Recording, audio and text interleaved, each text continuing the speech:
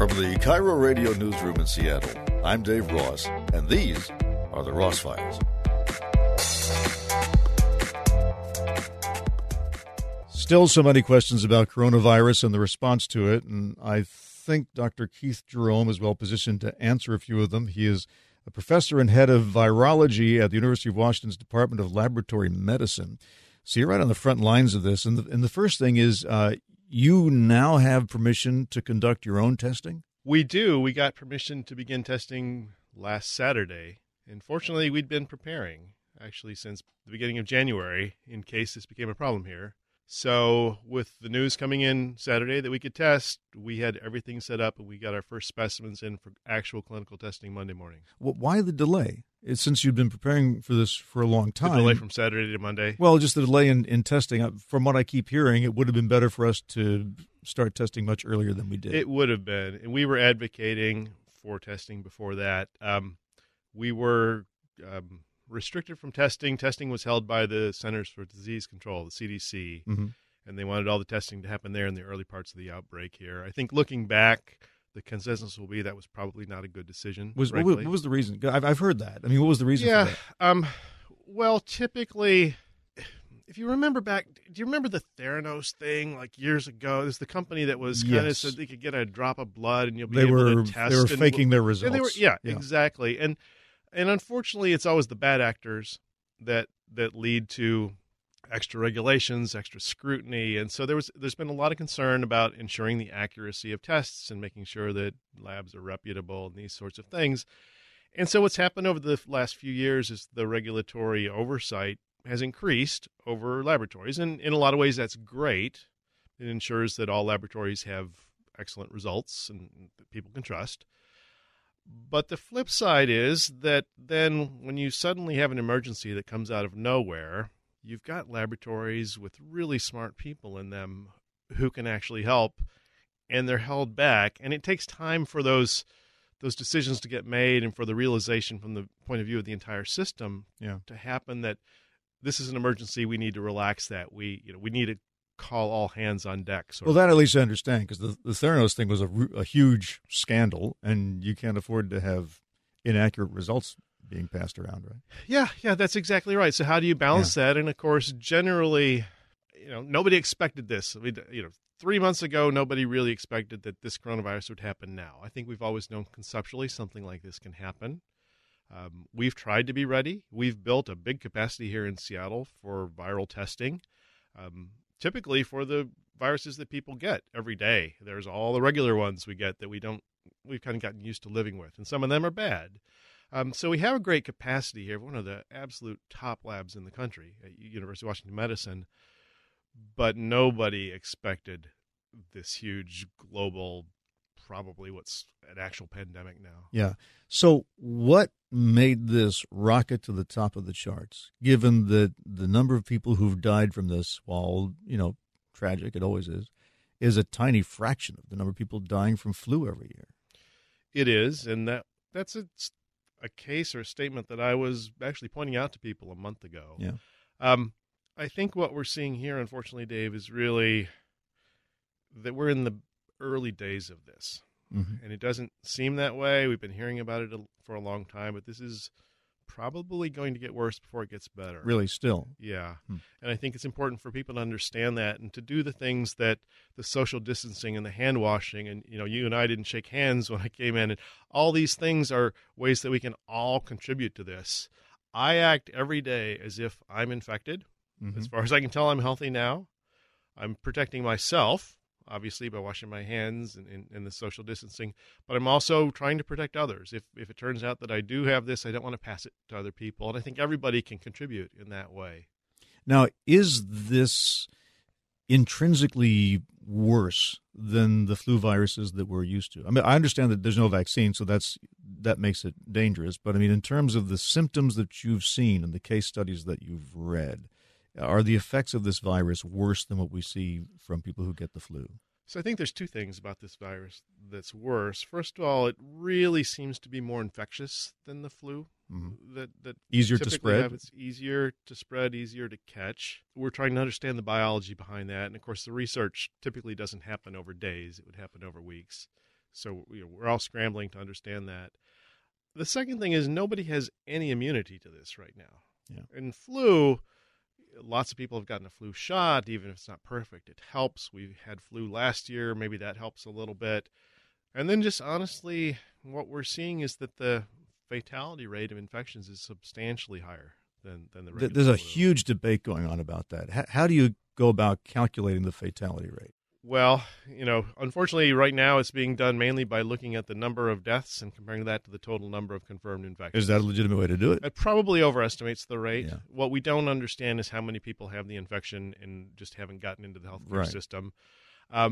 But I will say that you're probably talking about a couple fold. You've seen numbers as high as 2 or 3% come out in certain places. That's probably an overestimation, but for the seasonal flu, it might be 1/10 of 1% or even less.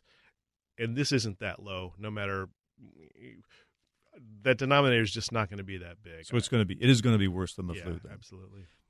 So how does this disease usually run its course? Is this like the flu where it tends to taper out in April or May, or could it continue to last into the spring and summer? That's a big source of scientific debate and prediction now. We don't know because we've never seen this virus, so we really don't know how this particular virus reacts. Now, this is a coronavirus. There are actually other coronaviruses. Right. There's really 4 that typically infect people, and we've tested for them for years, and those cause the common cold, essentially. You would never know you had a coronavirus other than you've got a cold and you just go on with your life. So those do tend to have, we call it seasonality, just means exactly what you said, that in the summer they tend to become less prevalent in the community. People are outside more, people aren't maybe in as close of quarters, it's just warmer, the virus doesn't like that quite as much. Hopefully that's the case for this new coronavirus, this novel coronavirus, but we really don't know. One thing I'm trying to tell people is we may see that drop-off, like you mentioned, as the weather gets warmer. And the worst thing we can do if that happens is to say, wow, we've beaten this, we're done. If you look back at similar historic events, even if you think about the 2009 swine flu, turned out to not be that serious, but it was a pandemic. It did go everywhere. There was a winter with it, and then a quiet summer, and then it came back the following winter. 1918, I'm hesitant to make comparisons to that, but we can learn a lot. The Spanish influenza, so-called, from 1918, again, had those 2 seasons. And if we do get a break this summer, the best thing we can do is use that time to be prepared for next year, which could be just as bad. Now, based on everything I've heard, the vaccine would not be available for a year and a half. So we still wouldn't have it when it came back? That's very possible. If we think about the typical time frame of vaccines, a year and a half would be amazing to have an approved, proven vaccine manufactured in numbers that could actually be given to the populace at large. That said, this is being considered at the highest levels. You've seen Dr. Tony Fauci on the TV, the head of the National Institutes for Allergy and Infectious Disease, the top doctor. He's there with the president on TV. He said this is the highest priority thing we're doing right now, and they are in human trials of a vaccine. So that entire timeline is going to be accelerated. Whether it can be accelerated to have something ready in 6 to 8 months may be impossible, but everybody's going to try their best. By the way, how do they pick the humans for those trials? These are healthy people, right? They have to test it first to make sure it doesn't make you sicker. Typically, so I haven't been involved in those trials, so I can't speak to detail, but conceptually, typically the first trials will be people will volunteer for this out of altruism, that they just want to help. Mm-hmm. They typically will be healthy.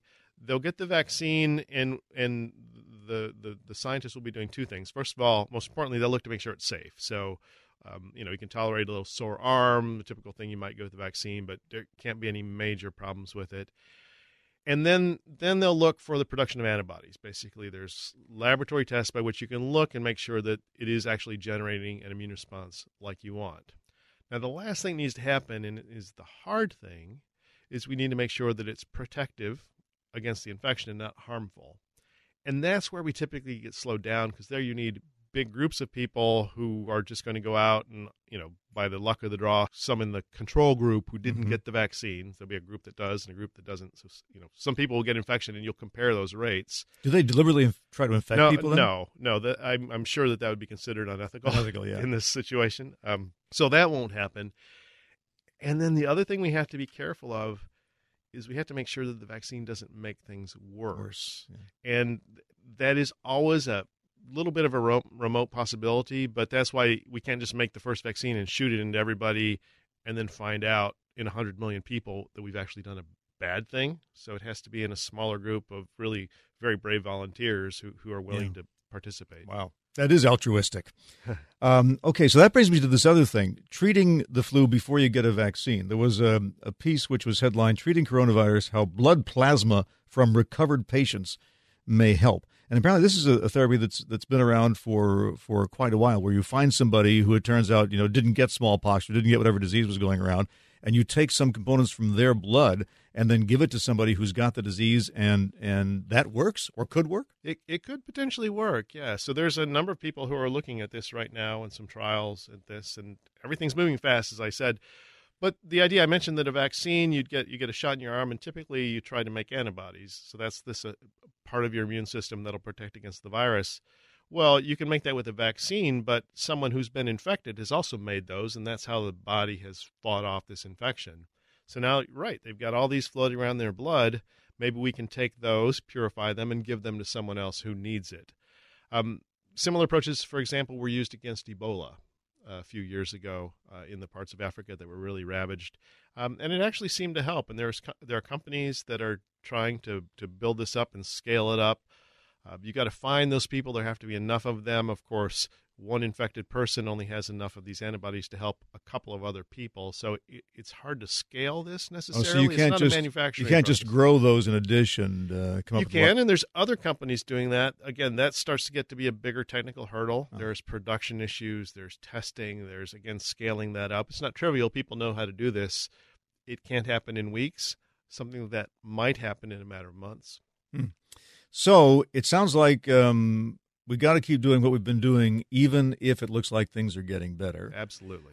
People have certainly gotten the hand washing message. They're certainly self-isolating based on just the traffic. Are there other routes the virus can take that we haven't examined? Other paths to infection that we haven't talked about enough? Well, of course, there's food, for example. Can it ride on food if somebody touches your lunch and hands it to you and you touch the plate? Well, Can you get it that way? Those are great questions. We're trying to figure that out. I'll tell you what we think we know now, and everything is subject to change as we learn more. I think the major issue is people coughing, not necessarily always in your face, but coughing, touching their hands to their face, getting virus on surfaces. Non-porous surfaces, things that are hard, like a metal doorknob, are great places for the virus to live a long time. Mm-hmm. A long time meaning?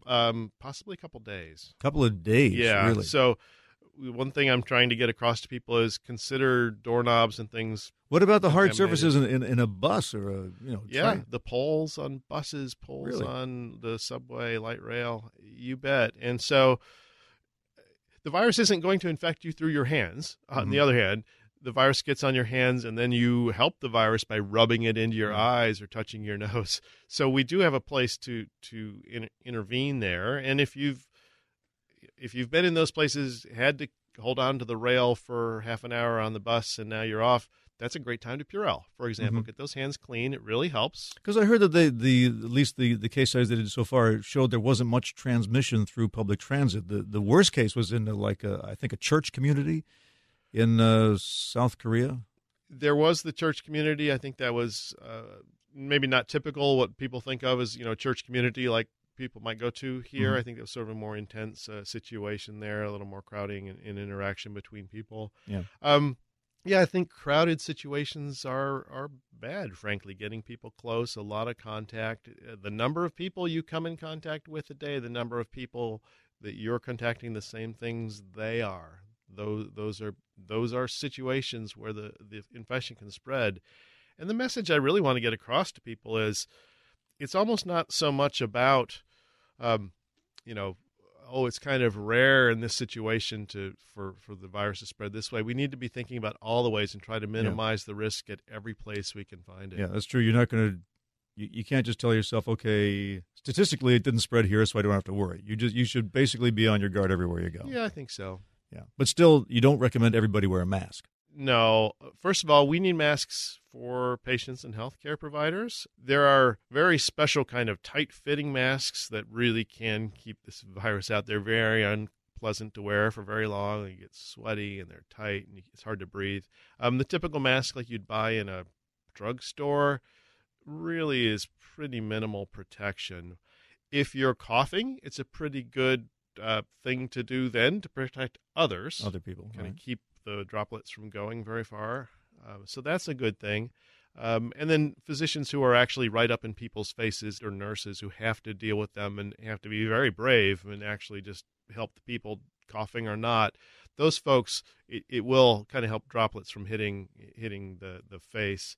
But the average person walking around on the street just frankly doesn't need a mask. Okay, so it's close contact with people who obviously have the disease. It's hard surfaces. What about clothing? What about, I know people are worried about touching money. Yeah, I've heard different things about money, so I can't really speak to that. The data that I've seen on clothing, it's sort of this more porous, irregular surface, and it doesn't seem like that's as good a place for the virus. Mm-hmm. So, there's all sorts of things we're learning about this. I would worry mostly, again, about frequently touched surfaces. Again, keyboards, doorknobs, anything where groups of people tend to repetitively hit the button on the elevator. Might as well think about doing that with your elbow if you can, or, Purelling afterward. It's a different world, and people need to start thinking differently. Should everybody just wear gloves? I think there are probably better uses of gloves right now as well, unfortunately. It's one thing, Dave, that we're all thinking about is this response is not going to be done tomorrow. This is going to go on for weeks at best. And we're thinking in our laboratory where we're doing the testing for this, let's look at the supply chains. What happens a week from now, 2 weeks from now, a month from now? Will we still have all the reagents that we need? And we're really thinking ahead and planning and making sure that we do. But if people are hoarding things like gloves or masks, that really makes it hard for the healthcare system to help people like we need to. So and reagents are the chemicals you need to conduct the tests. Yeah, exactly. So those chemicals, we know on a typical week, we know almost exactly how much we go through, right? And suddenly now we're doing 3 times the testing that we ever were, 4 times the testing we ever were. Well, now we have to go through this list of here's 100 individual chemicals we need to do this test. And if one of them runs out, we're in big trouble, right? So don't tell me they all come from China.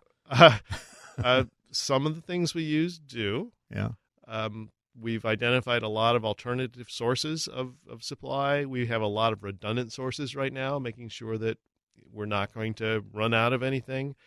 Because right now the people around the Seattle area and really around the country who are sending us samples from other parts of the country into Seattle for testing in our lab, they need us right now. Yeah. I read an article, I think it was back in 2017, some Chinese researchers had traced the original SARS virus to a bat cave somewhere in China and predicted that a derivative of it would eventually emerge. And this is called, SARS-2 or something, SARS-CoV-2? The one we have now is SARS coronavirus 2, yes. So, I mean, did we get the heads up years ago? I guess what I ask is, was there any way to have nipped this in the bud? And if there was, can we do that before the next one emerges? We're so much better set up scientifically than we were when SARS-1 came out in 2003.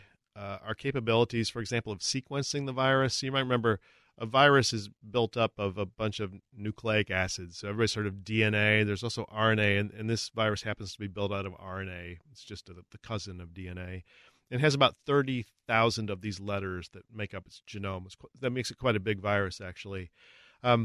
So our Chinese colleagues were very quick at sequencing the virus very early after the first cases. So we knew a couple of things right then. We knew it was a coronavirus because of that. We also knew what to do to start to make diagnostic tests, and that's when we began. As soon as that sequence came out, we started preparing to do testing. So you need that sequence to do it. And it's also allowed us to trace the infection. It looks like from one person to be infected to another person being infected takes on average about 5 days. It could be faster, could be slower, but on average it's about 5 days between steps of the infection. Mm-hmm. And every 10 days, the virus, we say mutates. One of those letters changes. One letter out of 30,000 changes. So we sequence everything. Every positive that we find, we sequence. Mm-hmm. And then we compare it. And this is allowing us to trace the infection backwards. And right now it looks like the Washington outbreak really came from a single case. Really? Very early on. There may be a second one. It's a little bit unclear right now, but the substantial majority of the cases are all clearly genetically related. And so ultimately this is going to allow us to sort of figure out what happened. That'll all be after the fact, but that might help us understand for next time what happened, what might we have done to nip this in the bud. But this is an enormous just biological challenge that this one was really going to be hard to nip in the bud, even if we'd have known everything and jumped on it right from day one. So you might be able to find patient zero? It's often hard to find the exact person, and if that person's ever found, they won't be publicly identified because they had no intention of being patient zero, and clearly. But I mean, you could pin it down to a location or so we'll day probably So there's a very good chance we'll be able to pin it down to probably a range of days, which will be pretty short. That the first cases in the United States were thought to occur between these 3 days or something, and the first cases that were identified will have been here and here, for example. And we'll understand which one of those sort of led to the bigger outbreaks and where that went. And actually you could tell which part of Wuhan it came from? Which part of Wuhan, I don't know about that. Ideally, we would trace it all the way back to Wuhan. Yeah. And certainly our colleagues in China are trying to understand exactly where did it start there, and ultimately what was the first event. And that's what we really want to understand. It's very clear if you look at the genetics, this is closely related to viruses from bats. Yeah.